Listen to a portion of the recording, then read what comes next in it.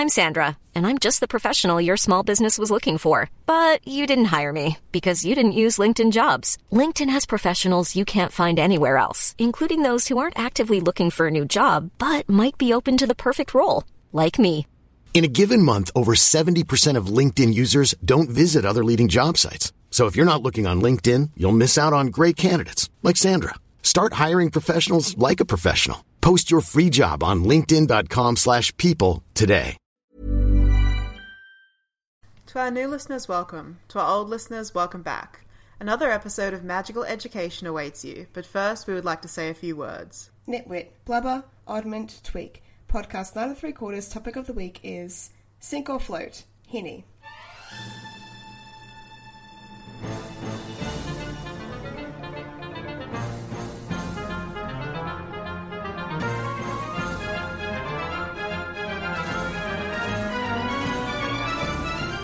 Hello listeners, I'm Ria, and I'm arguing that Henny should sink.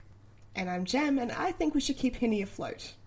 Okay, hey listeners, so we're continuing our Sink or Float mini-series. I'll go through our usual intro that we do it every single time. In these episodes, we look at popular ships in the Harry Potter fandom and argue whether they should sink or keep floating. This is the 9th Sink or Float we've done, and honestly, it will probably be the last one we ever do. So if you haven't listened to the rest of the Sink or Float episodes, we've talked about Wolfstar, Drarry, Harmony, Hermione, Remadora, Scorbus, Snilly, and Jilly. We recommend checking those ones out. This time, last but certainly not least, we are looking at Henny, which is the Harry Potter / Ginny Weasley relationship. We're ending this series on a bang, the protagonist's romantic endgame. As always, this is just for fun. Everyone can ship whatever they like, and no ship is better or more valid than any other. Fandom is just for fun, and the only reason we do this series is because it's fun. Great. Great. Now we've got that out of the way. What do you think about Henny? Well, first we need to talk about, are they straight? Or are they attracted to the opposite gender? Yeah. Are they straight or, into each other? No, wait. Are they straight or are they attracted to each other is two separate questions. Yeah. So this is on you. You have to prove they're straight. I don't. Well, we've established before that Harry is bisexual. Yeah, I argue for bi Harry. We're very passionate about this. I think, Harry can be attracted to women, men, other genders.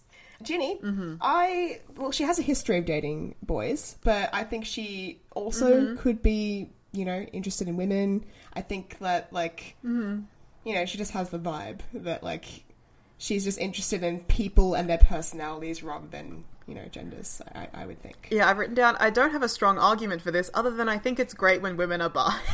Yeah, and, absolute iconic if it's two bis dating, I think. Yeah. She plays on that all-female Quidditch team, Holyhead Harpies. That's big queer energy. That is queer, yeah. Also, just, generally the way that she performs femininity. Ginny and gender is something that I'm interested in. With the 6 older brothers, and then it's do you either go the big tomboy thing, or do you go the high femme thing? Both ways are interesting. And I think she kind of meets it in the middle.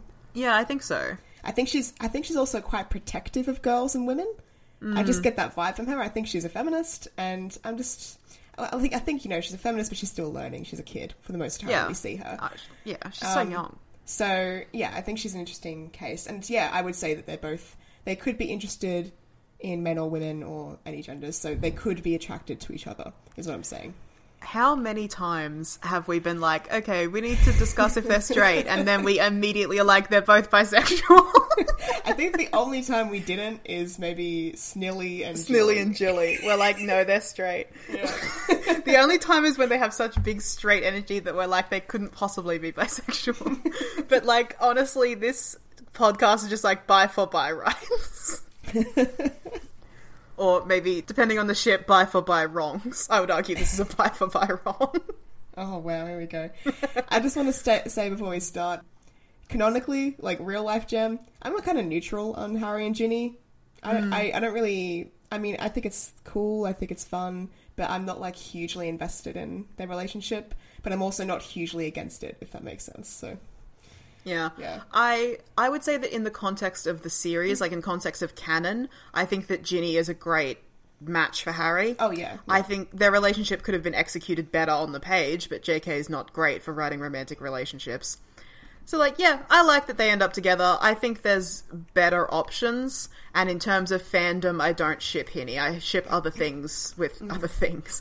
I ship other people with Harry over Ginny. But I don't hate it. I think they're fine. Okay. Anyway, time to get into why I hate this. Right.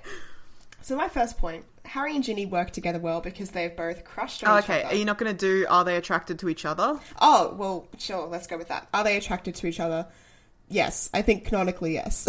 So we have Ginny has been interested in Harry and his physical looks, I guess, from when she's a kid. And his eyes are as green as a fresh pickled toad. Yep. We're all familiar. And I think certainly Harry develops an attraction to Ginny when he's older, when she's older as well. So in his 6th year, he refers to his sort of, I guess, I hate to say it, lust as like a monster rearing its head inside of him. That's big straight guy energy. Yeah, I think it's because also, like, you know, he's known Ginny in different contexts, and so it's a bit new for him, and also maybe he's like not wanting to upset his relationship with Ron by like crushing on Ron's sister. So I think there's different pressures for him to not be attracted to Ginny, but he is still attracted to Ginny, if that makes sense. It's so it's something that he's trying to demonize in himself, to be like, I shouldn't be feeling this way about Ginny because I don't want to ruin my friendship with Ron. That's big queer energy. Yeah, exactly. It's very interesting that, like, a large portion of Harry's, I guess, feelings towards Ginny are, like, seen through the lens of how will this affect my relationship with Ron. Yeah. There's that dynamic, fascinating. But it makes sense. This comes up in, like, pop culture all the time. It's the Chandler being Ross Geller, Monica like Geller thing, right? Yeah. Like, my best friend and my sister. Oh, my best friend and my sister. My sister. Yeah. Bro code. Okay. Is that your evidence for them being attracted to each other? Yeah, I think there's plenty of evidence, especially in the 6th book, to show that they're physically and romantically attracted to each other. Okay. Like, I thought you would say something about the love potion and Harry getting Ginny's scent. Oh, sure. Yeah. I didn't even think of that. Yeah. Harry picked up Ginny's scent in the love potion. God, I'll just fucking argue your case for you, shall I? And then refute it. Look, I just forgot that happened, alright? Cool. Well, I wanted you to mention that because it leads into one of my counter-arguments, which is that there's a whole theory that Ginny was dosing Harry with a love potion in the 6th book. Oh my god. It's called the love potion theory. Yeah. I don't think that's true. Neither do I, but I want to say it anyway. So, sure. Yeah, there's a whole theory that, like, love potions are so important in the 6th book. There's the whole thing about Voldemort's backstory. There's the thing about a bunch of Ron get poisoned. People are trying to dose Harry. Yeah. It's like a whole thing. And a lot of people thought, well, Harry's sudden, seemingly inexplicable attraction to Ginny, which just comes out of nowhere, and he describes it as like a monster in his chest, and it's overwhelming. It's like, oh, she was dosing him with love potion, and that's why he falls for her, seemingly out of nowhere, and why all of his attraction to her kind of seems to go away in 7th book, where he's just focused on other things. I disagree. I disagree. I think the way that Harry is described is very different to how someone who's being dosed with love potion is described. Yeah. Like, he just acts completely differently. He has his own sense over his mind and stuff like that. There's times where he's, like, trying to suppress his attraction to Ginny because he doesn't want to ruin his relationship with Ron, as I've established. This is not someone who's behaving like they've been dosed with love potion. This is just someone who is trying to keep the peace in their friendships, someone who's also maybe a little bit dumb and hasn't picked up on someone's vibes until a certain point, and also someone that just has other priorities in their life. Very important priorities, like life or death stuff. Yeah, he's quite respectful of, like, Dean Thomas being in a relationship with Ginny and not being like, well, she should be with me, and, like, trying to swoop in and steal her from him. The only time he ever feels like that is when he walks in and they're making out, and of course, like, his reaction is, I hate Dean and I want to curse him because he wants that to be him. Yeah, but he doesn't act on that impulse. Whereas I think if he was dosed with a love potion, he would, because he wouldn't have that control. Exactly. Harry definitely has control over his own mind during the 6th book. Yeah. So it just doesn't make sense to me. Yeah. Anyway. Not to mention the fact that Ginny would never do that to someone. Yeah, I think. it's a fucked thing to do. Anyway. Given the fact that with her own personal history of being mind controlled, I don't think that she would do that to anyone. Exactly. Especially because a love potion isn't a one-time thing. You have to administer it over, like, repeatedly, over a course of time. She would have had to been dosing him. Yeah, there's no way. Yeah, like that long, cold, calculated plan, like, that's not something that Ginny could do. Yeah. Yeah. Anyway, I just wanted to bring that theory up because it's very popular amongst anti-Hinny shippers, and I wanted to give you the chance to refute it. Yikes, Time for my real argument. Should you go first or should I go first? No, this is for are they attracted to each other? Oh, right. Are they attracted? Sure. Yeah, let's go. So I think that in terms of Harry and Ginny's attraction to each other, both of them are more attracted to the idea of the other person than the actual other person. Okay, continue. So, Ginny, I'll start with Ginny. We've said this before, Ginny has a crush on Harry from a young age, and it's not because of who Harry is as a person, it's because of what he is. He's the hero who conquered the Dark Lord. Sure, when she's 11, 12, sure. Yeah, he's the Wizarding World's most famous and special boy, the closest thing she has to a pop star or a teenage heartthrob. We've said before, like, if there were posters of Harry, Ginny's room would be covered in them. Yeah. That's fucked. Okay. That's when she's a kid, though. Like, I think that... Certainly that's where it started. But I think she actually knows him. She got to know him. It's not like... And also, like, your argument, like, oh, they're not into each other. They're into the idea of each other. Yeah, that's how crushes start. That's how most crushes... Like, that's where they begin, right? Like, especially in school. You're into the idea of a person. And then you get to know them, and either maybe that crush for them evaporates. You're like, oh, actually, they're not what I thought. Or maybe if you do get to know them better... Your crush actually grows into something where it's like, oh, I'm actually interested in the person now. You know? And I think that's definitely what happened with these two. Yeah, Ginny, obviously, when she's like a young child, so I'm going to say ages 10 to maybe 12, 13. Yeah, 10 to 13 would be accurate to the timing of the series. She's still got a crush on him in book 4. She just doesn't run out of the room every time he's there like she was in book 3 and 2. I think she definitely still has a crush on this idea of him, but then from that age onwards, she actually starts to get to know him better, rather than just like as my brother's best friend, who's also this amazing, famous guy. Who saved her from certain death. Yeah, who saved her from certain death. I think also like through acts of like joining Dumbledore's army and getting to know him better through that. Things like the moments that they've shared throughout books 5 and 6, so like... both of them having the connection of being controlled by Voldemort and working through that together. Moments like when Harry is feeling particularly down and isn't able to do Quidditch, and he feels like he has no one to talk to and he's in a bit of rage, and Ginny meets him in the library and gives him an Easter egg and chats to him and makes him feel better. And he realises that he needs to reach out to Sirius. That is one of the good Hinny moments. Yeah, there's several moments throughout that where I think that, like... This isn't like an example of people or a person looking at another person and seeing just their imagination of who that person is, right? This is like person-to-person, genuine connection, trying to help another person, trying to learn who they actually are. I think maybe it started in that place for definitely for Ginny, and definitely for Harry too. Like, you know, he has this idea of who Ginny is from the moment he meets her. It's Ron's innocent little sister, another one of the boys, another one of the Weasley family, but then it evolves into, oh, she's like this really cool, charming, witty girl, and then it evolves into the actual Ginny that he knows, who's more complicated than that, when she becomes his girlfriend and they get to know each other better. So I think, yes, you make the point that, like, they have these visions of each other, but I think those evolve into them actually getting to know each other on a more personal level. I don't think it's bad to say that, like, having a crush on someone is having a crush on the idea of them, especially if that's at first. If that's the only thing that persists throughout the entire relationship, then yes, that's bad, but I don't think that's what happens. I think I can make an argument that it persists throughout the entire relationship. But yeah, I do want to focus on the fact that, like, that's absolutely... You're like, maybe that's where it started. It absolutely is where it started for Ginny. Yeah. Completely. Absolutely where it is for Ginny. Yeah, she's got a crush on the boy who lived, who she doesn't know, has never spoken to, can't stand to be in the same room as him for years. Because she has to, embarrassing. She has to run away from him. And it's like, I've never really been one for crushes on celebrities, right? Mm-hmm. But I think that the appeal is that it's safe because it's a fantasy. Like the version of the celebrity that you know is fake and a construction to be marketable. It's not exactly the same as with Harry, but you know. Yeah. Like the version of Harry that Ginny likes is perfect and desirable and easy to imagine a relationship, but it's not real. Mm-hmm. And, like, from Ginny's perspective, like, imagine she's a massive fan of Justin Bieber, and I'm sorry, my references are so old. I don't know who tweens are currently in love with. Sure.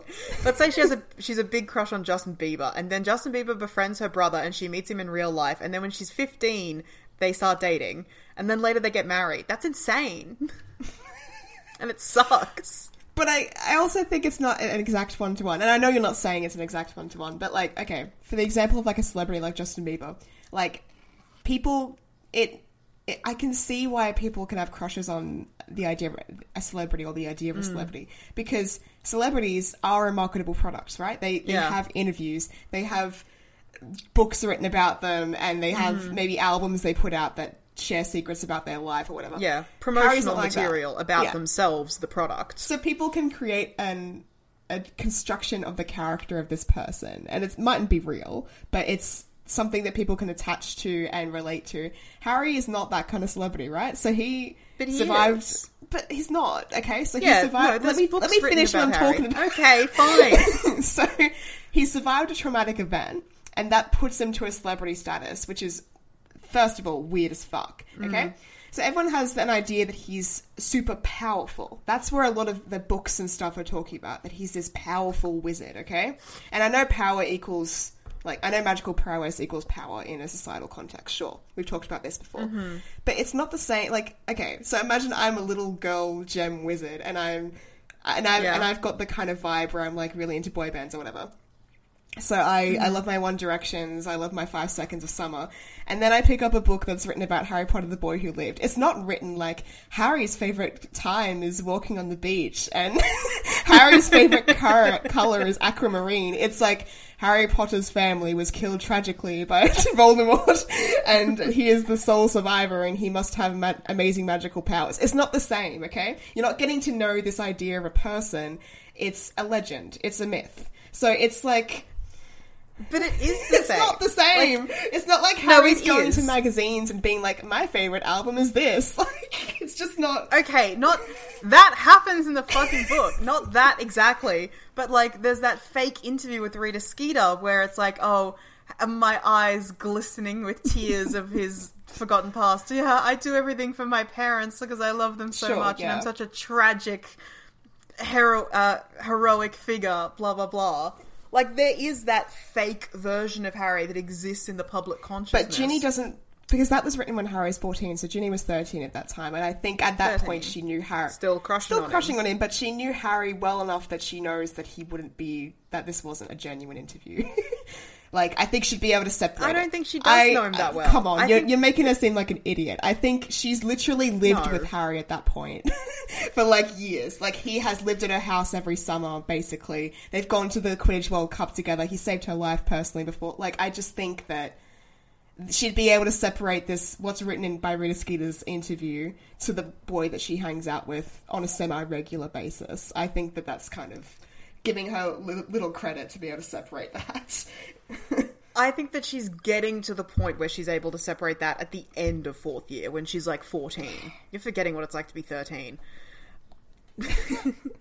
And also this, like, hanging out with on a semi-regular basis. No, I just said she runs out of the room every time that he's there. Not in 4th year. Like, that... Yeah, that stops in 4th year. Like, she's not actually getting to know him until then. Yeah. This is 4th year that this takes place in. She's getting to know him at that point. I don't think that this is... I don't think she's reading this and being like, this is a true representation of this guy I know. I just don't... I don't believe that. I think that's a bit far-fetched. Well, Mrs. Weasley reads it and she knows... She believes it, yeah, absolutely. But we've talked about this. Mrs. Weasley doesn't have critical thinking skills because of the Wizarding World. And Ginny is magically exempt from that. She has better critical thinking skills and media literacy than her mother, the woman who raised her. Yes. Why? Well, it's not necessarily because of societal and why that is. It's just because they have different personalities. Like, we can see that, like, okay, so it comes down to the humour. So, the way that Ginny uses humour gives us an insight into her critical thinking skills. She is able to pick up on people's bad vibes through instinct rather than, like, what she reads in the papers, okay? Mrs. Weasley has instincts about people, but she's still misled by her bad critical thinking skills. Okay? Maybe things were Okay. worse in Mrs. Weasley's day when she was being raised than they are now for Ginny. But we know that their personality types are different enough that Ginny can have better perceptions of people and societal wrongs than Mrs. Weasley can. This is just Alright. personality based. I still think that she's deeply invested in the fantasy of who Harry is, and that's the core of where her attraction to him lies. It's because he's the heroic figure. I think at a younger age, maybe if Ginny, in like the second book, if she'd read that, she would have believed it. Third book, maybe, but by fourth book, I think she would have read that and been like, okay, no. I don't think she would have read that and gotten to the stage where she would be at fifth book, where she reads that and bullies Harry for it, because she thinks it's funny. Yeah. But I think in fourth book, she's reading that and being like, this is far-fetched, no way that Harry said this. But definitely she would be like, oh, an article about Harry, I'm reading it. But as soon as she reads it, she's like, okay, this is dumb. Like, this isn't real. Yeah, I'm still gathering all the information that I could get on my obsessive crush, Harry Potter. But I don't believe everything I read. I think she's able to separate the perception from the reality at that stage in fourth year. Yeah. Okay.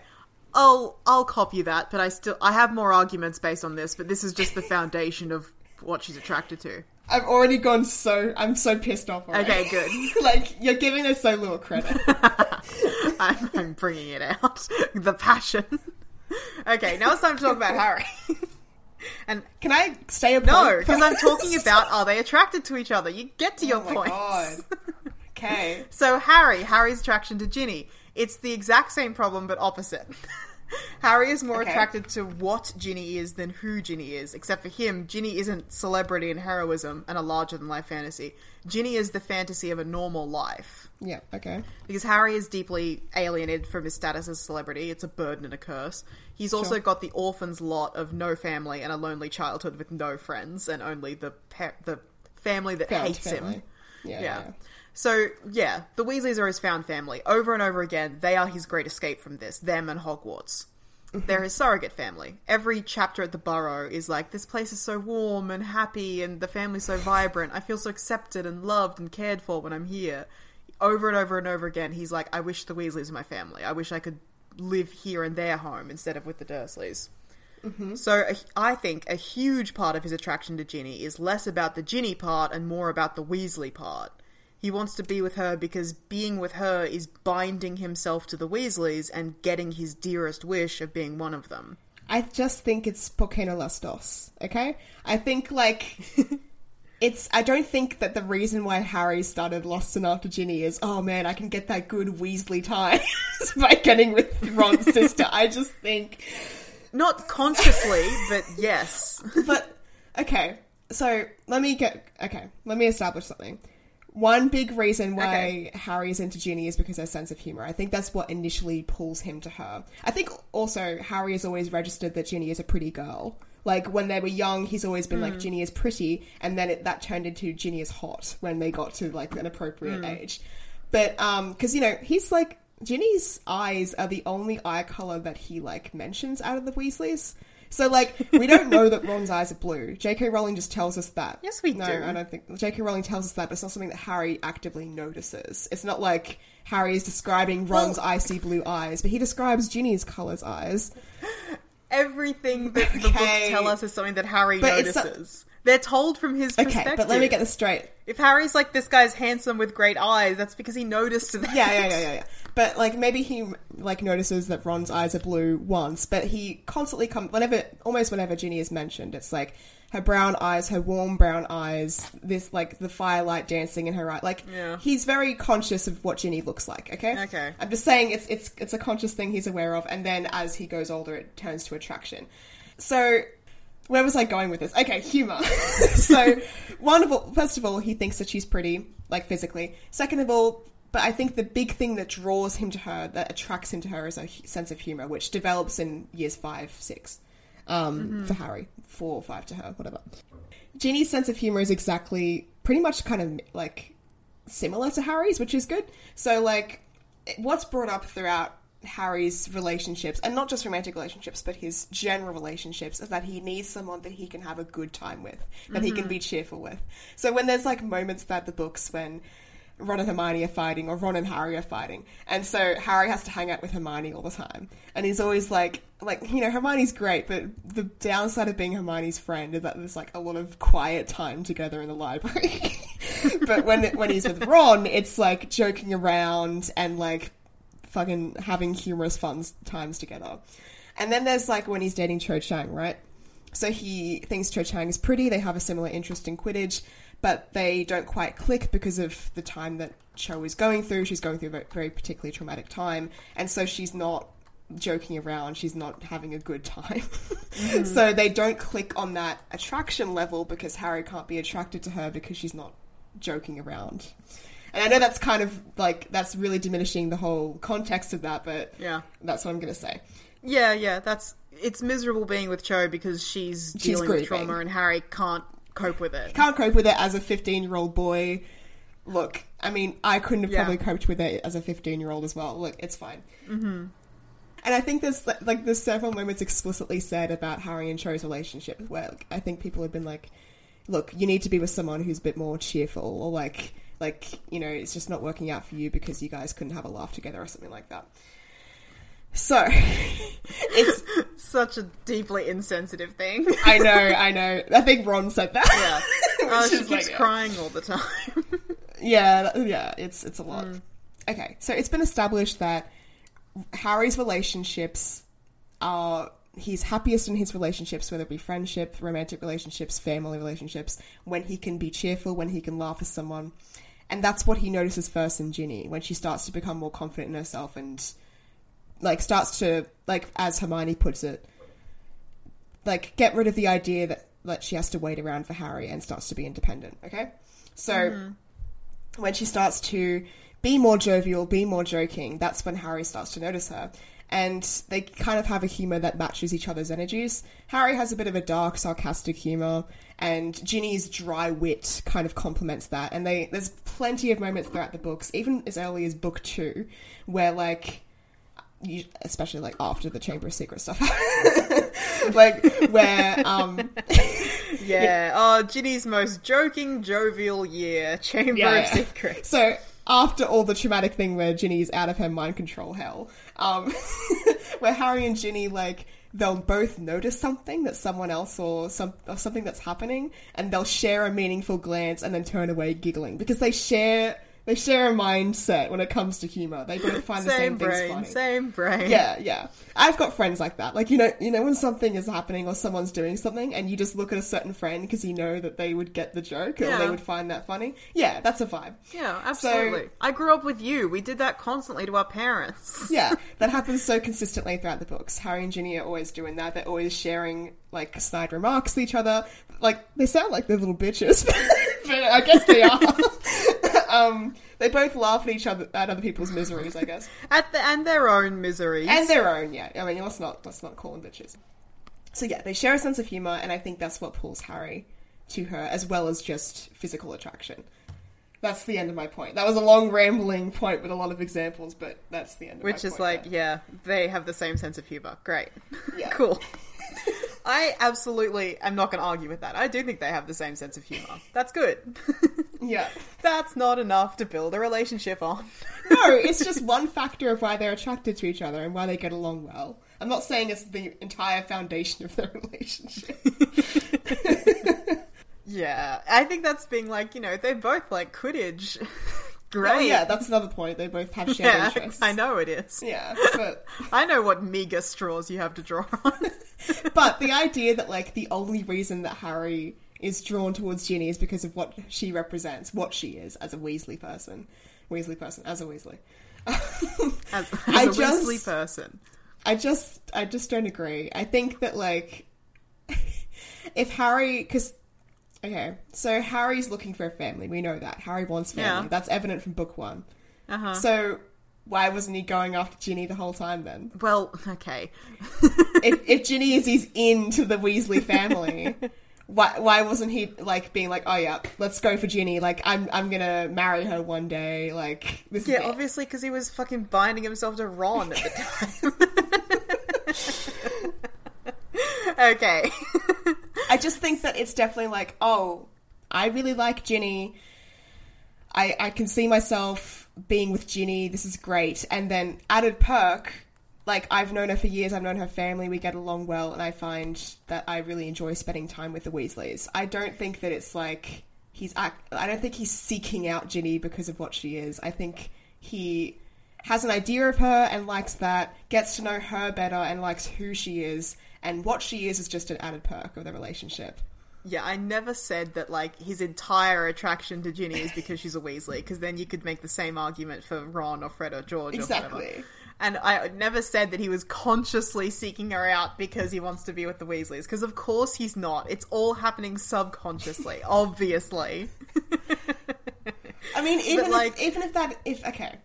if he is that bad? Is that bad? Like, tell me why it's bad. Okay, first of all, let me fucking finish my argument. Let you finish your argument, and you are constantly interrupting me. Finish your argument, then. Yes, I will! So there is a trope in, like, fiction stories, hero stories, where, like, the hero, you know, goes on his journey and blah, blah, blah. Not the hero's journey, sorry. Where the hero, like, does his mission, and then at the end he gets to settle down. And often what happens is that he ends up kind of with a single mom. Mm-hmm. Because there's the idea of, like, oh, you know, there's the woman or the love of your life, and then there's her kids, and you're, like, stepping straight into this prefabricated family that's the opposite of all the trauma you've been through, and the reward for everything that you've sacrificed. You get this happy family. Sure. This is the teenager's version. Instead of you and your kids, it's you and your parents. Like, a marriage certificate is the best thing he's going to get. It's the closest to an adoption certificate he's going to get into the Weasleys. Absolutely, that is a huge part of the draw to Ginny. You're not even denying it. You're just saying that it's a good thing. Yeah. Yeah. Why isn't it a good thing? Because it means that he's less into her as a person and more into her as a concept. It's her as a fantasy. The fantasy of the happy family. Okay, I just think porque no las dos, as I've said. Like, I think that he can be into her as a person as well as be like, oh, it's great that we can have this sense of family. Yeah. We'll get to that. I think that, like, you're looking at this too one-sided. Who's to say Ginny doesn't want to, like, for lack of a better term, adopt Harry into the Weasley family? I just did the other side. The other side is that Ginny's fantasy is that Harry is a hero. Okay, when she's a kid. Let's talk about later. Looking at this one-sided, I'm doing the two sides. Let's talk about later. If you're talking about, like, you know, Harry's idea of Ginny at first is that she's like a sweet, innocent little girl, right? And then that evolves into... I think he just doesn't notice anything about her at all. It's like Ron's sister. He's not present. He's not in the room. Doesn't matter. All right. You're the one who brought it up. So... I'm just saying. So, where was I going with this? You made me lose train of thought. Let's talk about what Harry thinks of Ginny. It doesn't matter what Harry thinks of Ginny. I've forgotten what I'm saying. So you're saying, okay, right, I've figured it out again. So, remember how we said we're doing our best content? Wow, okay. So... Only good content. Shut up. So you're like, okay, Harry looks at Ginny, and subconsciously he sees this entryway into the Weasley family and into everything he's ever wanted, a home, a family, connection. Yeah. Yeah. Okay. Vice versa. Like, Ginny looks at Harry and sees someone that has never had all that she's had. She values loyalty. She values love and family. She sees someone that's been denied that his whole life and has had to fight and struggle his whole life. Maybe she wants to give him that as well. Like... Oh, weird. Now you're doing this, like, oh, Harry's like a broken baby bird and Ginny wants to, like, fix his wings or whatever. No, that's Molly Weasley. Yeah, sure, but, like, I don't think it's that weird. Like, I think it's weird when you say it like that. Like, oh, chill out, okay? Ginny's into Harry because he's so alone and he has no family. But, no, it's just... What are you saying? God, you're so annoying. I'm saying it's not like... I love being able to piss you off in these episodes. Usually it's me who's so furious. Okay, I'm saying it's not like the only thing that she sees when she looks at Harry, okay? When she looks at Harry, she's physically attracted, etc., etc. All the humour, they have the same interests, personality, clicking, etc. But I think also, like, you know, if he ever brings up, oh, you know, it's just like... I am family orientated. So say they're older, okay? Say it's like they're in their 20s. Now we're stepping out of canon and we're going into your fantasies of how they fit together. if we're talking about them as a couple, like, couples should have the conversations of, like, if they want a family or not, okay? Like, that's something that a couple should talk about. So let's talk about it. Let's talk about it. So Harry's like, you know, he'll probably say, like, I'm family orientated. I want to have a big family. That's something that Ginny has always had. And we know that Ginny values her family and is loyal to her family. That's evident throughout the books. Why wouldn't she want that? And I don't see a problem with her being like, you know, my partner who I love and get along with and love has. I'm trying to think. I'm trying to say other words that mean love, but love is enough. Okay. My partner who I love and I love them and we love each other. Yeah. My partner who I love has always maybe had this hole in his life, and, you know, like, we can start a new chapter with that together, and we can... I can fill that hole. Love to fill my partner's hole. I used the terrible language again. Portrait holes. Life holes. What's my obsession with holes? all of this is to say that Ginny pegs Harry. Yeah. Yeah, you're right. God, where have we even started? I was still talking about, are they attracted to each other? You seem to have other arguments that you want to get into. Shall we move on? God, alright, let me look here. Argument 2. They were friends first. I'm not saying that they were besties. I'm just saying that they had a rapport, they were friends, they were certainly close to each other and got to know each other first before they entered into a romantic stage of their relationship. And we've said it before and we'll say it again, that going from a position of friends to lovers is usually leads to, like, maybe a healthier kind of relationship because you have a knowledge of the other person and their flaws before you enter into a romantic relationship, and you have a respect for each other beforehand because you like each other in the first place. So that's a good sign. What have you got to say? Okay. I think that their friendship is shallow at best. Okay. A lot of their development comes from off-screen. It's like, oh, we've been hanging out with the Weasleys a lot lately, including Ginny. Sure. Yeah.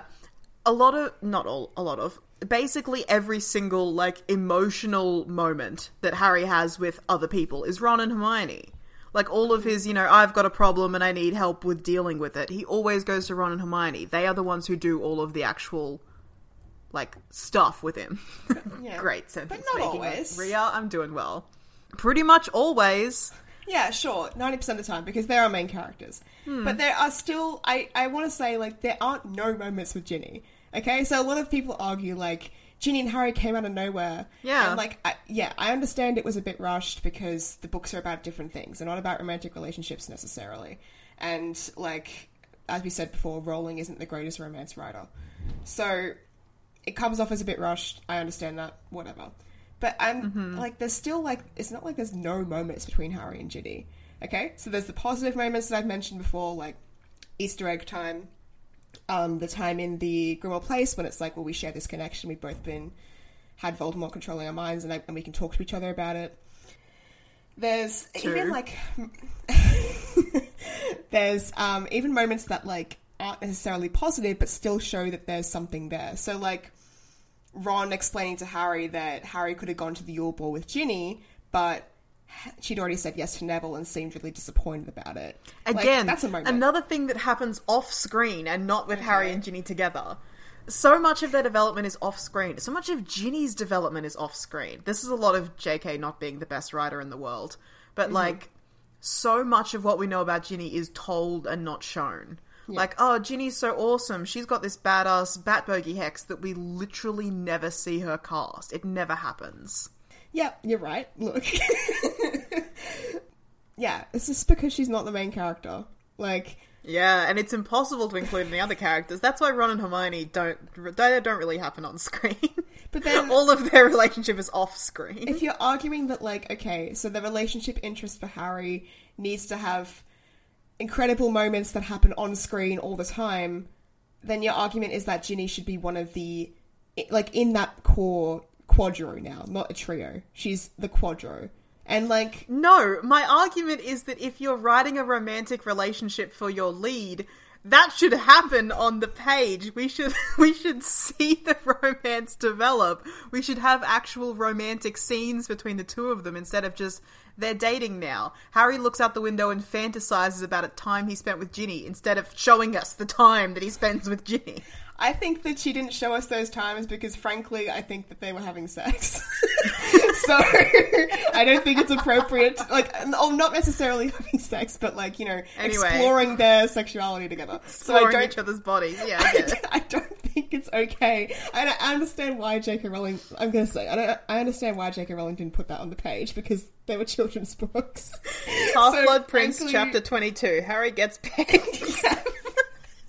Frankly, I understand why those certain moments of those summer strolls through the gardens and etc. and their dates together aren't shown, because frankly I think that they were, you know, very romantic and, you know, physical. So I understand why those things aren't talked about. Such a cop-out. It's heavily implied. It's heavily implied that that's what was going on, okay? Like, it's not a cop-out, it's just the truth. Okay, fuck off. Oh, there's no real connection. Oh, that's because they were connected by their genitals. That's why we couldn't see it. And your argument that there's absolutely, like, no romantic connection, I disagree. Like, there's so many moments in... Because the sixth book is really where their relationship starts, so... Yeah, we're focused on sixth book. That's fine. Yeah, that's fine. There's so many moments where it's, like, Harry being jealous, like, them getting together. Their like, first kiss scene is great. The moment where, like, Ginny's talking about Harry having a tattoo on his chest, etc., and like that... Like, you know, there's plenty... Every single moment you've mentioned has Ron as a feature. It's crazy how much of their relationship is, like, bouncing off of Ron. Yeah. Oh, he's jealous, but he can't express that because Ron's there. Oh, they have a kiss, and then Harry immediately stops kissing her and looks in the crowd for Ron. Yeah, look, okay, there are... Oh, they're sitting and having a fun little romantic flirty conversation with Ron. Yeah, look... Do we ever see a moment where they're alone together, or do they always have Ron or someone else to bounce off Yeah, of? look, we've never had a single float hon, and probably at this stage we never will, which is a real shame, because we all know who the real couple is. We're just going to run out of time, but dear God, I would have loved to do that episode. Hon? Yeah, Hon, yeah. Hon. Oh, wow, okay. Oh, no, actually, I think it's Rari. I like Hon better. Yeah. I like Hon better as well, but Rari's, I think, the standard, fandom standard. Okay, I want to go to a different point, because we could talk about what's on screen and what's off screen forever. Well, I want to talk about what's on screen. Let's talk about fucking movie Hinny. Oh, well, that doesn't count. We're talking about the books. Bullshit, it doesn't count. Her entire character has changed, and so is Harry's. Yeah, exactly. No, alright, here's my points. Okay, before you get into your points, just know, whatever you say, I'm going to be like, it doesn't matter because it's an interpretation and not canon, as we've established in our What is Canon episode. Yeah, which I just re-listened to, by the way, because I'm re-listening to our series. God, we had audio problems in the beginning. Yeah. I'm so sorry, listeners. So sorry, guys. Anyway, yeah, I was so focused on my anti-Hinny argument and all the feelings I had stewing inside of me that I straight up forgot the movies were a thing. Until I was, like, Googling anti-Hinny arguments and saw, like, a cringe compilation on YouTube. Oh, yeah. That was great. Yeah. It's really, really easy to forget because the movies barely have Hinny. Like, I was watching that cringe compilation and it was 2 minutes of their scenes 2 minutes? together. Yeah, I was going to say 3 minutes, 2 minutes? Yeah. 2 minutes. It was like 2 minutes and 8 seconds. Amazing. Mm-hmm. In 8 movies. That's how long they spent on Hinny. So, yeah, I'm not going to harp on this. We did a whole page-to-screen episode about Ginny, blah, blah, blah, blah, blah. But, like, I can't let this travesty go past unremarked upon because it's too strong of an argument in my favour. So let's refresh on some of the most painfully awkward shit ever put to screen. Harry describing Ginny to her brother Ron as smart, funny, attractive, and landing on, she's got nice skin. I hate that. Her feeding him the tart, being like, don't you trust me? What's up with that? Tying his shoelace on the stairs. The kiss in the room of requirement with the close your eyes as she backs away from him. And then, I could stay up here too if you like. What does that mean? Why did she say that? Zipping up the dress and they kiss while yet again her brother is in the room watching. Always through the lens of the brothers. And then... What's it called? Brother gaze? brother's case. And then their reunion at the Battle of Hogwarts, where they literally just say each other's name and then just stare at each other from opposite ends of the room while the other characters have a conversation. I could slap two dead fish together and create more romantic and sexual tension. Yep. The reason why I bring this up, this common theme between everything I've just mentioned, is that none of these are moments from the books. They're all weird and unnecessary movie-specific creations. And what they do is they effectively obliviate the entire Hinny relationship from my mind, because I was sitting there thinking, why didn't they use any of the Hinny moments from the books? And I'm like, hang on. Are there any Hinny moments in the books? There must not have been Hinny, because otherwise why wouldn't they use it? Well, okay. Like, and you knew this was coming, but as I said, I'm going to obliterate this entire argument with, 1, it's an interpretation, it's not canon. 2, the reason it's like that in the movies is because of Steve Clovis, as we know, who shipped Harry and Hermione and didn't want to have Ginny have good moments. 3, if there were, like, Hinny moments from the books and the movies, they would probably come across a lot better, but we've talked about the tension between Daniel and Bonnie, and not necessarily maybe they're clicking the right way, and the way that Harry was characterized as, like, not being a macho guy, etc. There's lots of, we've talked about this. But basically it comes down to, it doesn't matter because it's not canon. So I can't argue that on-screen Hinny is good, because I'm not going to try. It's not good. It's terrible. Yeah, I'm not arguing that it's so bad that it sours book Ginny by association. I don't think so. I think it's so bad that it makes people like book Ginny even more. For good reason. She's way better. And the interactions that they have are far more interesting and fun and cool. So, yeah, I don't agree with that. Okay. Do you want to do another one of your arguments then? Oh wow, here we go. Shared values. So, Right. Ginny and Harry work together well as a couple because they both have shared values. They have big Gryffindor energy and are ready to throw down at a moment's notice. Which I think is great. Family is important to both of them, as well as loyalty. They have a commitment to excellence and greatness, and I want to talk about this. So, for Harry, his commitment to excellence and greatness comes from him being a modern-day hero and saving people and stuff like that. And for Ginny, her commitment to excellence and greatness is about being a standout, right? So she was the only girl in a group of boys, a family of boys. So hers is more of like a feminist lens, where it's like, I have to show that I'm more than just, you know, another one of the Weasleys. I am like Ginny. And so she like, she tries her best to be a good dueler. She proves herself at Quidditch. She like creates this own like personality for herself and her independence. So I think that she has her own sense of what it means to be great and excellent for her. And I think that Harry obviously has had this immense pressure throughout his life to be great and excellent. And maybe over time that will change after his destiny changes, you know? So I think that they both have this undercurrent of like, I want to be the best and I want to be excellent. I want to be great. And that's good that they both have that, because it's like, it can complement each other because they're not centered in the same places, you know, if that makes sense. Like, Harry's is centered on how he can help other people and make things better for other people, whereas Ginny's is centered on more how she can be a better person herself, if that makes sense. Okay.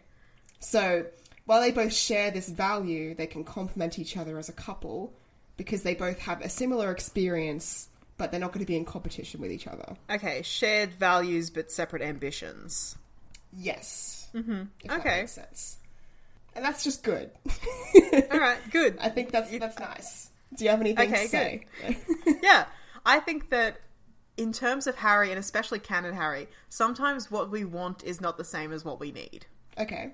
And this is linking into ideas that we've talked about with Harry all of the time, especially where it's like, Harry, you know, thinks that he wants to leave Hogwarts and go on to be an Auror and continue to fight dark wizards all of his life. Because that's always where his sense of value and identity have come from. And he just thinks that he needs to continue doing that. I don't think that Harry needs to be in a relationship with someone who primarily sees him as a hero, the hero who conquered the Dark Lord, and is driving him to live that life and like be that person that the public perceives him as. I think that Harry needs someone who doesn't see him as the chosen one and the boy who lived above all else, and lets him, like, step away from all of that and be his own person and be something else, something completely different to what we see him be in the books. Okay. Because that's over now. He did his destiny. He can fucking retire and raise Thestrals or whatever. I think that that's certainly within Ginny's potential, because, like, we're talking about Ginny as we see her in the books, right? So when she's, what, ages 11 to 16? 10 to 16. 10 to 16, yeah.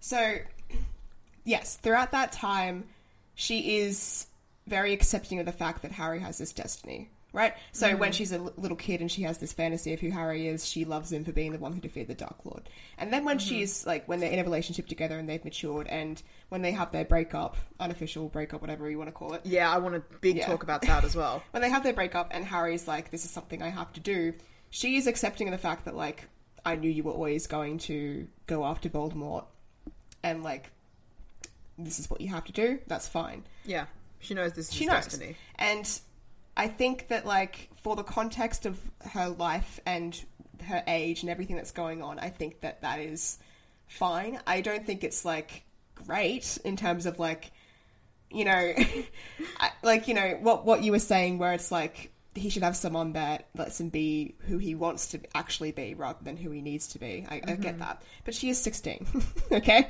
She's 15 at that time. Yeah. So, like, I think certainly... Well, yeah, I think that Ginny is a good match for Harry in the books, in the context of when he's the chosen one. Let's look at it... It's more that I think that afterwards, I think their relationship would crumble in on itself. I think that afterwards because Harry's life would crumble in on itself. I think that afterwards she would adapt to the situation that she's in, because one, should be aging, so she would be a different person. She's not going to be the same person she was when she's 16. And also, the world would be changing, and Harry would probably need to be changing with that. So I think Ginny is also one of the only people throughout the books that challenges Harry. Like, when Harry goes on his bullshit, so when he's, like, angrily ranting... Strong disagree. Okay, when he's angrily ranting at Ron and Hermione in 5th book, Ginny doesn't stand for that shit. If he, like, tries to come for her and be bitter towards her, she's like, absolutely not. So I think she is definitely someone that will, I guess, not let Harry go down a path that is bad. That's a bad way of putting it. But I guess she is someone that is willing to stand in Harry's way when he's out of line. So if like, he is someone that is showing that he's unable to change, he doesn't know what he needs to be doing with himself, I think that she would be able to be like, put yourself together, like, let's figure out what you can do next, like, let's talk about this, and, like, let's see what you actually want. I don't think that she was someone that just passively be like, oh, you know, something will happen. Like, I don't think that's who she is. I certainly think that she would grow into a person that would want Harry to grow into his own person. Okay? Yeah, we're getting more into, like, headcanon-y stuff here. But, like, I always imagined that Harry finishes Hogwarts or finishes the series and then throws himself straight into being an Auror and being the person that he always thought he had to be. And then several years down the line basically has a complete crisis and breaks down.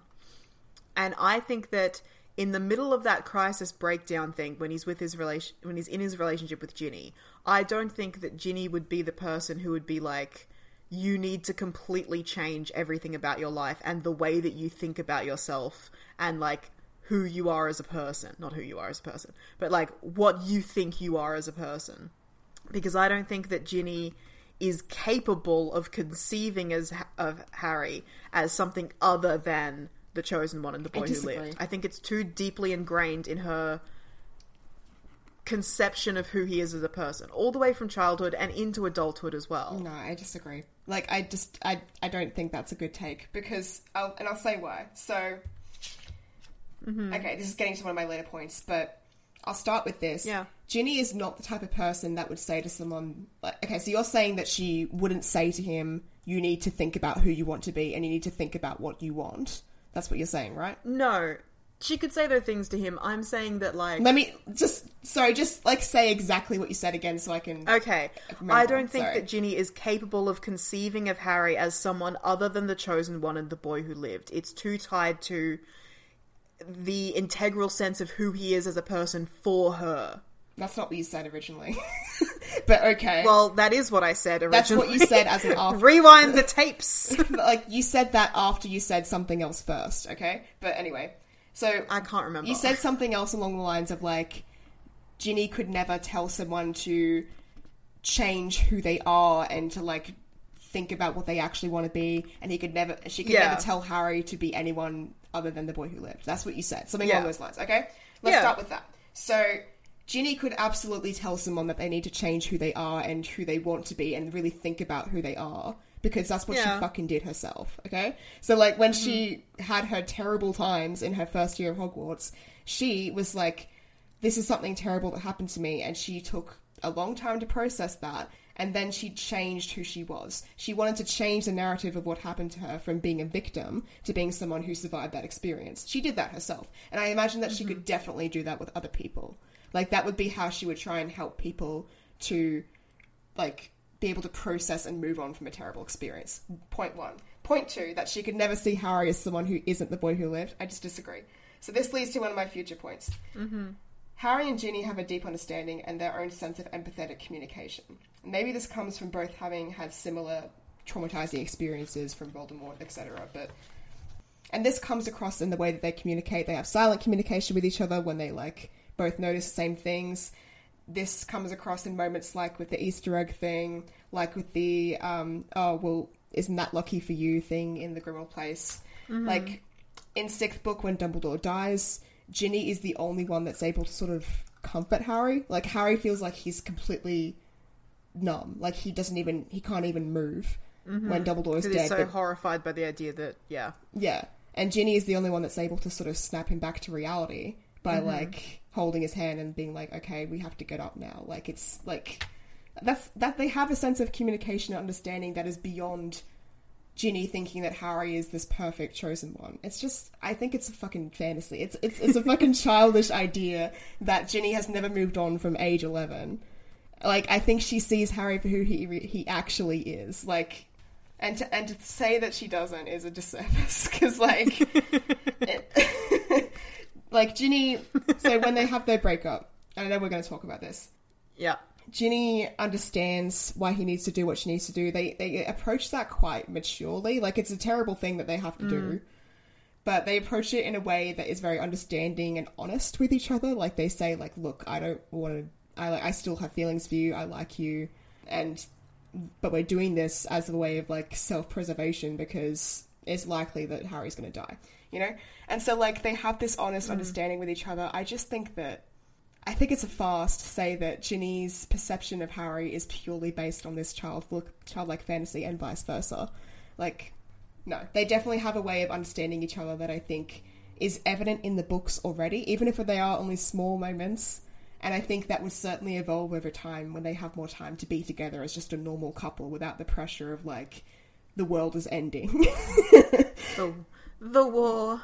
When will my love come home from the war? So, that's, like, in terms of the whole Ginny has this fantasy of Harry argument, that's it. Like, she just doesn't anymore. She did when she was a kid, but as she got to know him better and was in a relationship with him and they've lived through all this stuff together, I just think that fantasy is gone and she actually knows Harry for Harry. Alright.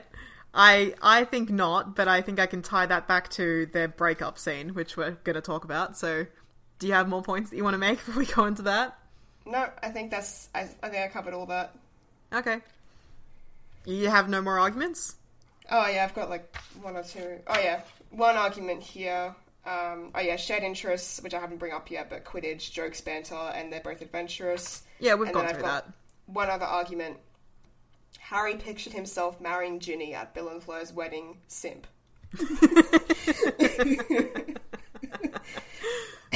Yeah, that is a cute moment. That's like when she walks down the aisle, right? Because she's the bridesmaid. Yeah. Cute. That's cute. I'm not going to take that away. Okay, my last like bad point that I'll make just before we move on to the end game. Yeah. Is that a lot of anti-Hinny shippers bring up the Gilly aesthetic. Oh, yeah. The fact that, Harry looks like young James and Ginny looks like young Lily. And it's like, oh, it's so Freudian, he wants to bang his mom, and it's, I just think that's bullshit. I couldn't let the argument go without mentioning it at least once because it's such a pervasive point that so many people bring up. But I think that not all redheads look the same. It's a bit reductionist. Also, I think from the perception Harry has of his mother and from the person he knows as Ginny, they're both very different people. And yeah, I think they're very different people. And also, like, oh, it's Freudian, like... Okay, so many relationships are Freudian. Like, I'm sorry. Like, we all hate to see it. We all hate to think it. But a lot of people do date people that remind them of their parents or their siblings because of the thing where it's like, oh yeah, family makes me feel comfortable and love, and that's really sad, and we hate to think about it, but unfortunately it's what happens. Yeah. Your very first role model of, like, what a good man is and what a good woman is to be heteronormative are usually your mother and your father. If you're privileged to have a family that loves and supports you, then yes, those are your first role models. Yeah. So yeah, to be super heteronormative and, like, super nuclear family about it. So yeah, it's pretty common to be like, well, the traits that I look for in, like, a good woman and a good man are the traits that my parents exhibited when I was younger. We all hate to see it, but it is what it is. And that sucks, but that's the way that it is. Unfortunately. Yeah, I don't think... I don't know why you've jumped onto this pro-Freudian argument. I was never going to say that. I'm not saying I'm pro, I'm saying we hate it. Don't stop talking about it. We do not see. Shush. The whole Jilly argument, the whole, like, Hinny is Jilly again argument has far less to do with James and Lily and Harry and Ginny as people and far more to do with, like, narrative framing devices on the part of JK. Yeah. She's like, oh, I want to mirror things again. It's like, it really has nothing to do with who they are or anything like that. The idea that, like, Lily's a redhead because the Weasleys are redheads, it's like, I don't think that in book 1 she had decided that Harry and Ginny were going to end up together because she didn't think about romantic relationships that far in advance. Yeah. Nonsense. Anyway, so I just wanted to say that so we could shoot it down, basically. Okay. Let's talk about the breakup at the end of book 6. Let's talk about it. Harry leaving Ginny behind to go Horcrux hunting. Okay. My argument here is that at its core, this breakup comes from the fact that from both Harry and Ginny's perspective, they don't see each other as equal in the relationship. Okay. So from Harry's perspective, it's not a real relationship. It is a fantasy. Right, okay. Harry doesn't tell Ginny anything about where he's going, what he's doing. It's to protect her. It's to keep her safe. Yeah, because he sees her as someone that he has to protect and keep safe, and not as, like, her own person who can make her own decisions. He doesn't have the same level of emotional connection that he has with Hermione and Ron. He doesn't trust her the same way that he trusts them. And from Ginny's perspective, she doesn't see herself as his equal either. We see it like she expected him to break up with her. She accepts that. It's like, this is the way that it has to be because you're the chosen one and you're special and important and I'm not. There's a power imbalance there that she doesn't even try to correct because she knows that it can't be corrected because he's the chosen one and she still sees him like that. It's tied into the core of how she perceives him. Okay. And? No, okay. And that's a bad thing. Yeah, it's bad. That's why we should sink this ship. Harry should end up with someone who doesn't see him primarily above all else as the boy who lived. Okay. Alright. Let's go. So, yes, this is a bad thing that happens. It's bad that they have this inherent, imbalance. We can't be together because it's not safe for you. I understand that this is your destiny, that you have to defeat the Dark Lord. This is bad.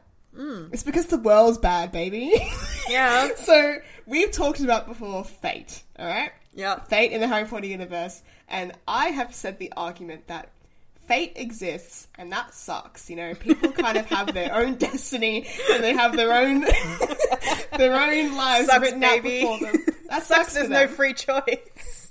Sucks to be you, I guess. But what matters is how we feel about it. Okay? So, yes, this situation that they're in sucks. But what matters is how they feel about it and how they feel about each other, despite the situation, okay? So let me just talk this through. Okay. Your argument is that Ginny is at this moment, and so therefore, for all time, which I just think is inaccurate, but Ginny at this moment is seeing Harry as the chosen one, and this is bad because she's always seeing him as this chosen one that has this destiny, and that makes him greater than her, etc. And also that she passively accepts her role in relation to him. And it's like, well, I can never be with you. I can never, like, compete with you because you're the chosen one and I'm not. She doesn't put herself on the same sort of playing field as, like, Ron and Hermione, of, like, I'm going with you and I'm fighting with you and I'm part of this thing because I love you and I'm just as capable as you are. Okay. It's that. Sure. Yeah. Fine. I'm still, like, I feel like I'm losing my train of thought. Okay. So, like, all right. So she is saying, like, we need to call it off, like, I understand why you're breaking up with me, and I understand that this is what you were always going to do. I knew everything when I was young, etc. So... Yeah. Genetic predeterminism, yeah, okay. Here we go. You're the boy who lived, I'm your love interest. So you're saying it's bad that, like, she is seeing that Harry is greater than her and has this destiny that is bigger than her feelings, and that she accepts her place in this narrative, right? Yeah.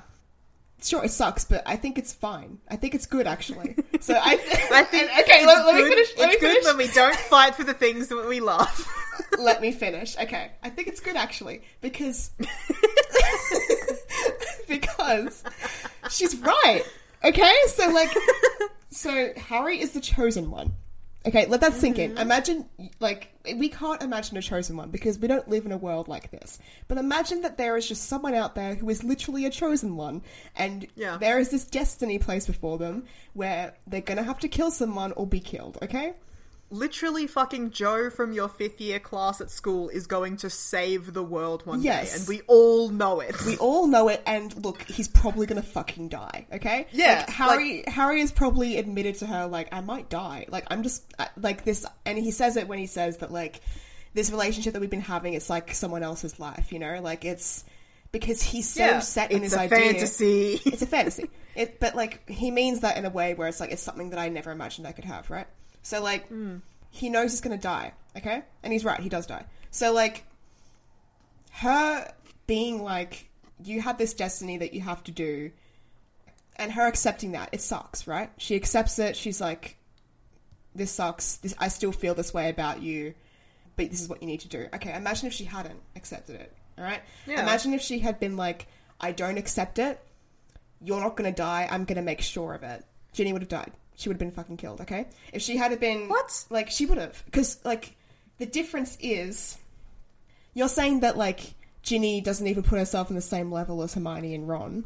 Yeah, that's what I'm saying. Hermione and Ron were pretty clued into the fact that Harry might die. And especially you see that at the end of the 7th book. They're pretty clued into the fact that Harry mightn't fucking live to the end of the night, okay? Yeah. I don't know why you're harping on about Harry maybe dying. I didn't say anything about that. Yeah, well, no, because that you're let me finish. Okay. All right, go ahead. All right, so do it then. Fucking finish. I'm trying. It's a lot to process. Okay, so circling the drain. Harry's gonna die. Ginny has to let him die, I guess. What are you saying? Let me finish. Okay, so like. You're saying that Ginny doesn't think that she's good enough to be in the place of, like, Hermione or Ron or both, whatever. Yes! She isn't. Because, like, she is... because she loves Harry in a different way to Hermione and Ron. Hermione and Ron both love Harry, right? But they are also not willing to stand in his way. If he knows that he has to sacrifice himself, they are not willing to stand in his way and try and stop him. Ginny would stand in his way. And that would get her killed. What? That would get her killed. Okay. Okay? Let me continue. Okay. Whoa. Your argument is like, this happens because if it didn't, the exact opposite thing would happen. Yeah. All right. My argument is that as much as it sucks that they had to accept their fate and acknowledge that, yes, Harry's destiny is greater than his feelings about Ginny and their feelings for each other right now. It sucks. They have to admit that. And it's not good that they have to have peace with that. But it is good that they had peace with that. Because if they didn't, things would have been worse. Then they wouldn't have peace with that. What an insane argument. And I'm not... And also, this is a very significant point in their cultural context, okay? This is a significant point in their lives as people. I don't think that once everything is over, once the war is over, once Voldemort is defeated, I don't think that this is the mentality that they're going to be carrying with them for the rest of their lives. I just don't think so. Like, okay, so this is a decision that they're making together, a very honest, like, very mature decision for people of their age to be making, to be like, we need to stop, like, trying to think that we can have this relationship together because it's someone else's life, because I'm gonna die, you might die, like, all this stuff. So they made this decision, and, like, I just don't think that down the line they still have the same mentality that they did at that exact moment when they were 16 and 15 and going through the worst time in their life, okay? I just don't agree. And so, like, what I'm saying is, they made the decision, it sucked they had to do it, it sucks that it happened, but it was also good because the way that they did it together and the way that they were honest with each other shows a maturity and a longevity in their relationship that wouldn't be there if they had fought over it and decided to challenge fate, I guess. Okay, that's my argument. A wild position. Okay. Obviously, I'm not like, hey, it would have been better for the relationship if they'd gotten into a massive fight and refused to accept blah, blah, blah. That's not what I'm saying at all. I'm saying that, like, okay, so Ron and Hermione have a level of, like, depth and trust with Harry and, like, emotional connection with Harry that Ginny is not on. They're on a plane higher than her, and everyone in the situation acknowledges that. Like, Harry can trust them with information that he doesn't trust Ginny with. War secrets. He can trust them to be there and have his back and support him through the horrible Horcrux hunt ahead, which might take years. He doesn't trust Ginny to do that. Okay. He has a need to keep her in the dark and to protect her by keeping her in the dark and keeping her out of the way, which is lunacy, first of all, because there's no way that she's not involved. They're all involved. She's in too deep already. That's just its own little thing. Harry's logic is bad there. That he simply does not apply to Ron and Hermione. I'm saying that if Hinny was a good ship, a ship that should be kept afloat, then Ginny would be in that same category as Ron and Hermione. She would have the same perspective as them, and not like, well, if Ginny came along on the Horcrux hunt, then she would have thrown herself in front of Voldemort's killing curse to save Harry because she loved him so much. Hermione and Ron both love Harry and both also accept the fact that he might die and they might not be able to stop it. Why are you like, Ginny accepts that, but then if she didn't accept that, then she wouldn't have accepted that? What are you doing? Okay. You can't have it both ways. You can't be like, she accepts that he might die and that's why they break up. But if she went with him, then she wouldn't have accepted that he might die and she would have died. Okay. What are you... So, your argument is that, like, it sucks mainly because Ginny isn't in the same privileged position as Ron and Hermione are with Harry, is what you're saying. Like, she's... Yeah, I'm saying that she can never get to that level. I disagree. Because from her perspective, she can't be on that level. That's why she accepts the breakup. No. Okay. So, as I said before, I don't think that over the years they're the same people as they were when they made that decision. So I think that can change over time. But I also think that Ginny isn't... Like, when she is making the decision, the acceptance, I don't think that she's like, oh, you know, I can never be your Harry or Hermione. I can never be trusted with your secrets. Ron or Hermione. I can never be trusted with your secrets and trusted to help you in your mission. I just think that she knows that those are the people that are currently there, that have all the knowledge already, that have the readiness and are able to go and make that decision. I think she also knows, and this is where you have to let me finish before you cut it. I think she also knows that Harry is protective, okay? And Harry is not going to give her the information and include her in this because he doesn't want her to get hurt. And yes, this is problematic, okay? This is a hero complex. We could even talk about gender norms problematic thing here. He's 16. Yeah. He's in a very difficult situation right now. There's other factors that contribute to this feeling, okay? It's not just, toxic, problematic, you know, like, okay, chill out. Yeah. Harry does have people die when they try to protect him. That's a thing that literally happens. It's not just in his head. It's not just him being a toxic male or whatever. Like, it's, okay, like, people have literally died for him. He doesn't want that to happen to his girlfriend. I don't think that makes him a bad guy. Alright, so... Hey, everyone else who steps in front of a bullet for me keeps getting shot. I hope that doesn't happen to my girlfriend. Oh, he's saying that she can't make decisions for herself? Wow, how anti-feminist, toxic masculine of him. Okay, chill out. Alright.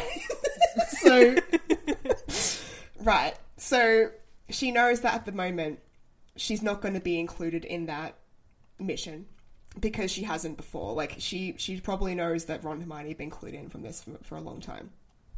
She also knows there's the age difference that, like, her family would probably be absolutely traumatized if she tried to run away and join this mission. So she has other pressures as well, okay? Yeah, I want to challenge the age difference thing. I know it's just 1 year, but... I'll let you finish your thought, but no. I know in my family, like, 1 year made a difference for me. I was considered a baby. And then an adult. No, I more want to challenge it from Harry's perspective. There's, like, this idea that, you know, Harry thinks that Ginny can't really protect herself because she's so young and weak, which is something that I've seen in Hinny anti-Hinny discourse. But I want to challenge it based on the Battle of Hogwarts, where, like, Harry's insisting that Ginny has to stay out of the battle and not fight, but then he takes Luna in to go on a fucking stealth mission with him through the Death Eater-infested castle. Luna's the same age as Ginny. Yeah, it's certainly just a matter of the fact that if Luna died, Harry would be sad, but he wouldn't be as sad as if Ginny died.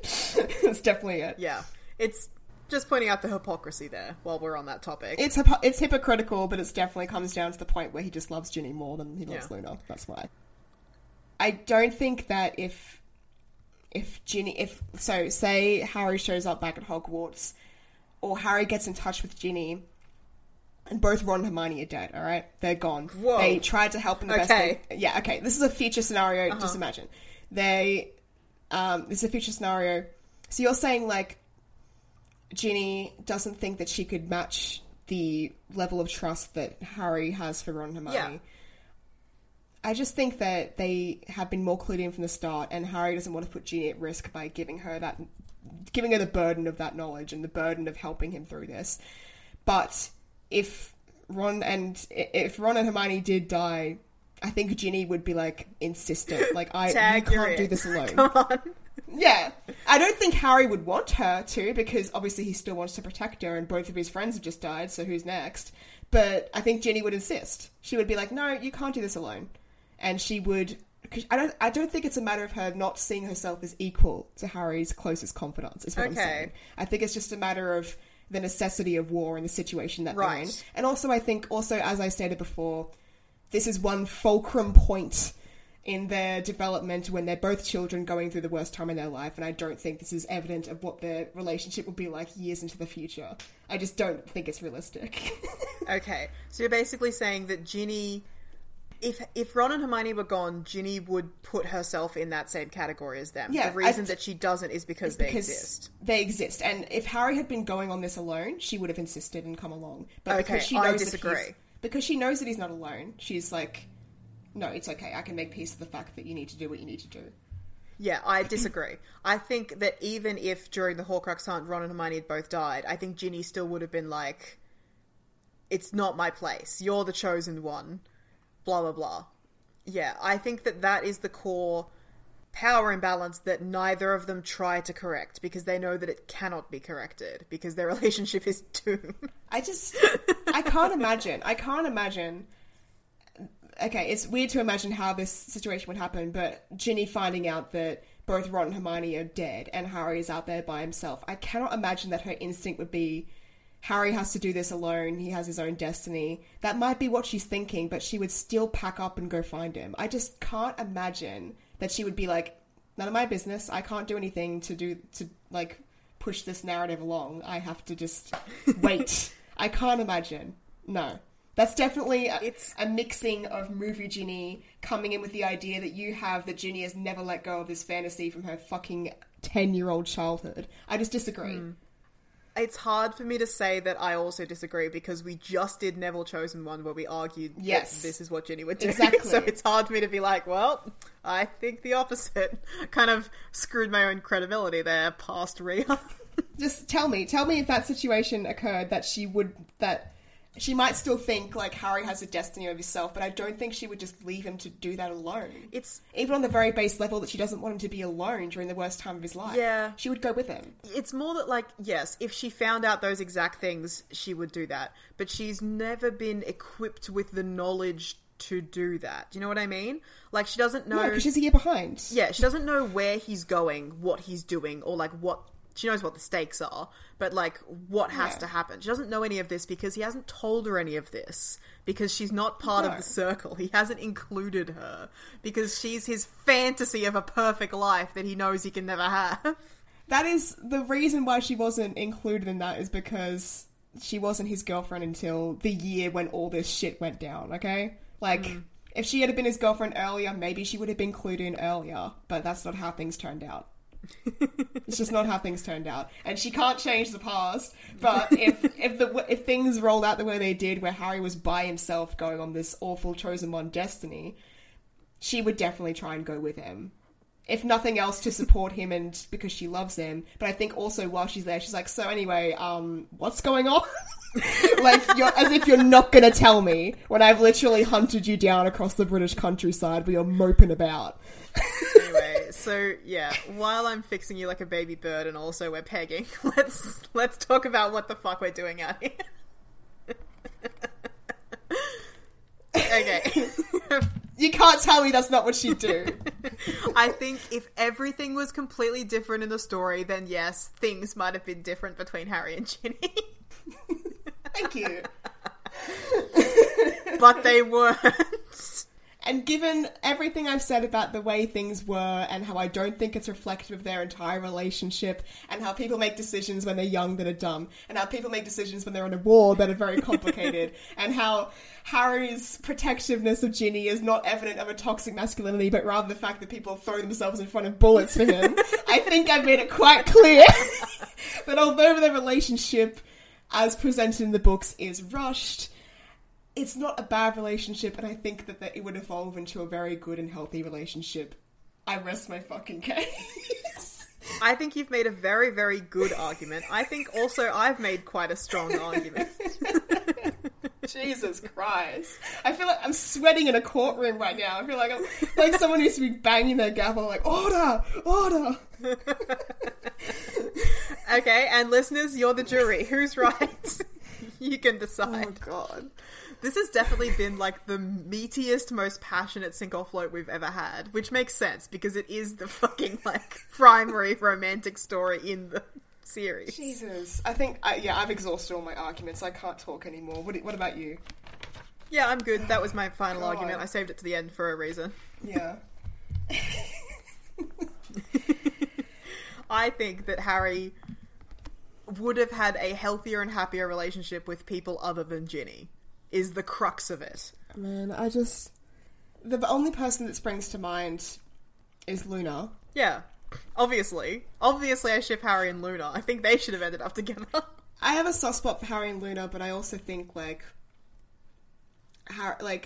this is a different fucking argument, but this is different fucking shit. Yeah, but exactly. I also think, like, we specifically try not to talk about other ships in Sink or Float episodes, because it's impossible. You can't do it that way. I won't do it. If it comes up in the fucking, what are we doing? Quickfires? If it comes up in the quickfires... Quickfire. We're definitely going to mention... We're going to do a quickfire Sink or Float as well, of the final ships we didn't I'll get do a to. quickfire TLDR to why I think I would prefer Ginny over Luna for his particular context. So, I'll do that Okay. later. Oh, that's alright. I'll do a quick why Luna is better than Ginny then. Good. Perfect. I wash my hands of this nonsense. We're done here. Wow, okay. Well, I have been Gem, and oh my god, my brain hurts a lot. But, yeah, I think Ginny and Harry should have been together, and that was good, actually, to accept your fate. I was about to say I've been Luna. I have been Rhea, and I think that it's very telling that you have to discount the entirety of one of the primary sources of Harry Potter canon, the movies, to make any sort of sensible argument that Harry should have ended up with his primary love interest. I think you've forgotten that we established those aren't canon, they're an interpretation.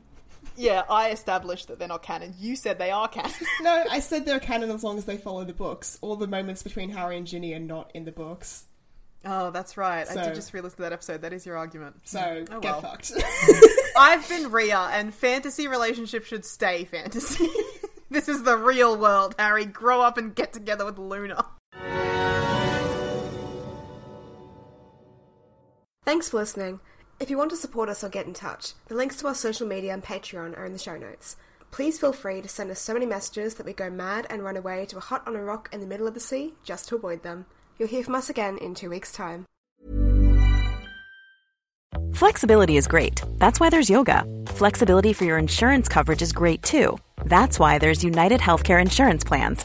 Underwritten by Golden Rule Insurance Company, United Healthcare Insurance Plans offer flexible, budget-friendly coverage for medical, vision, dental, and more.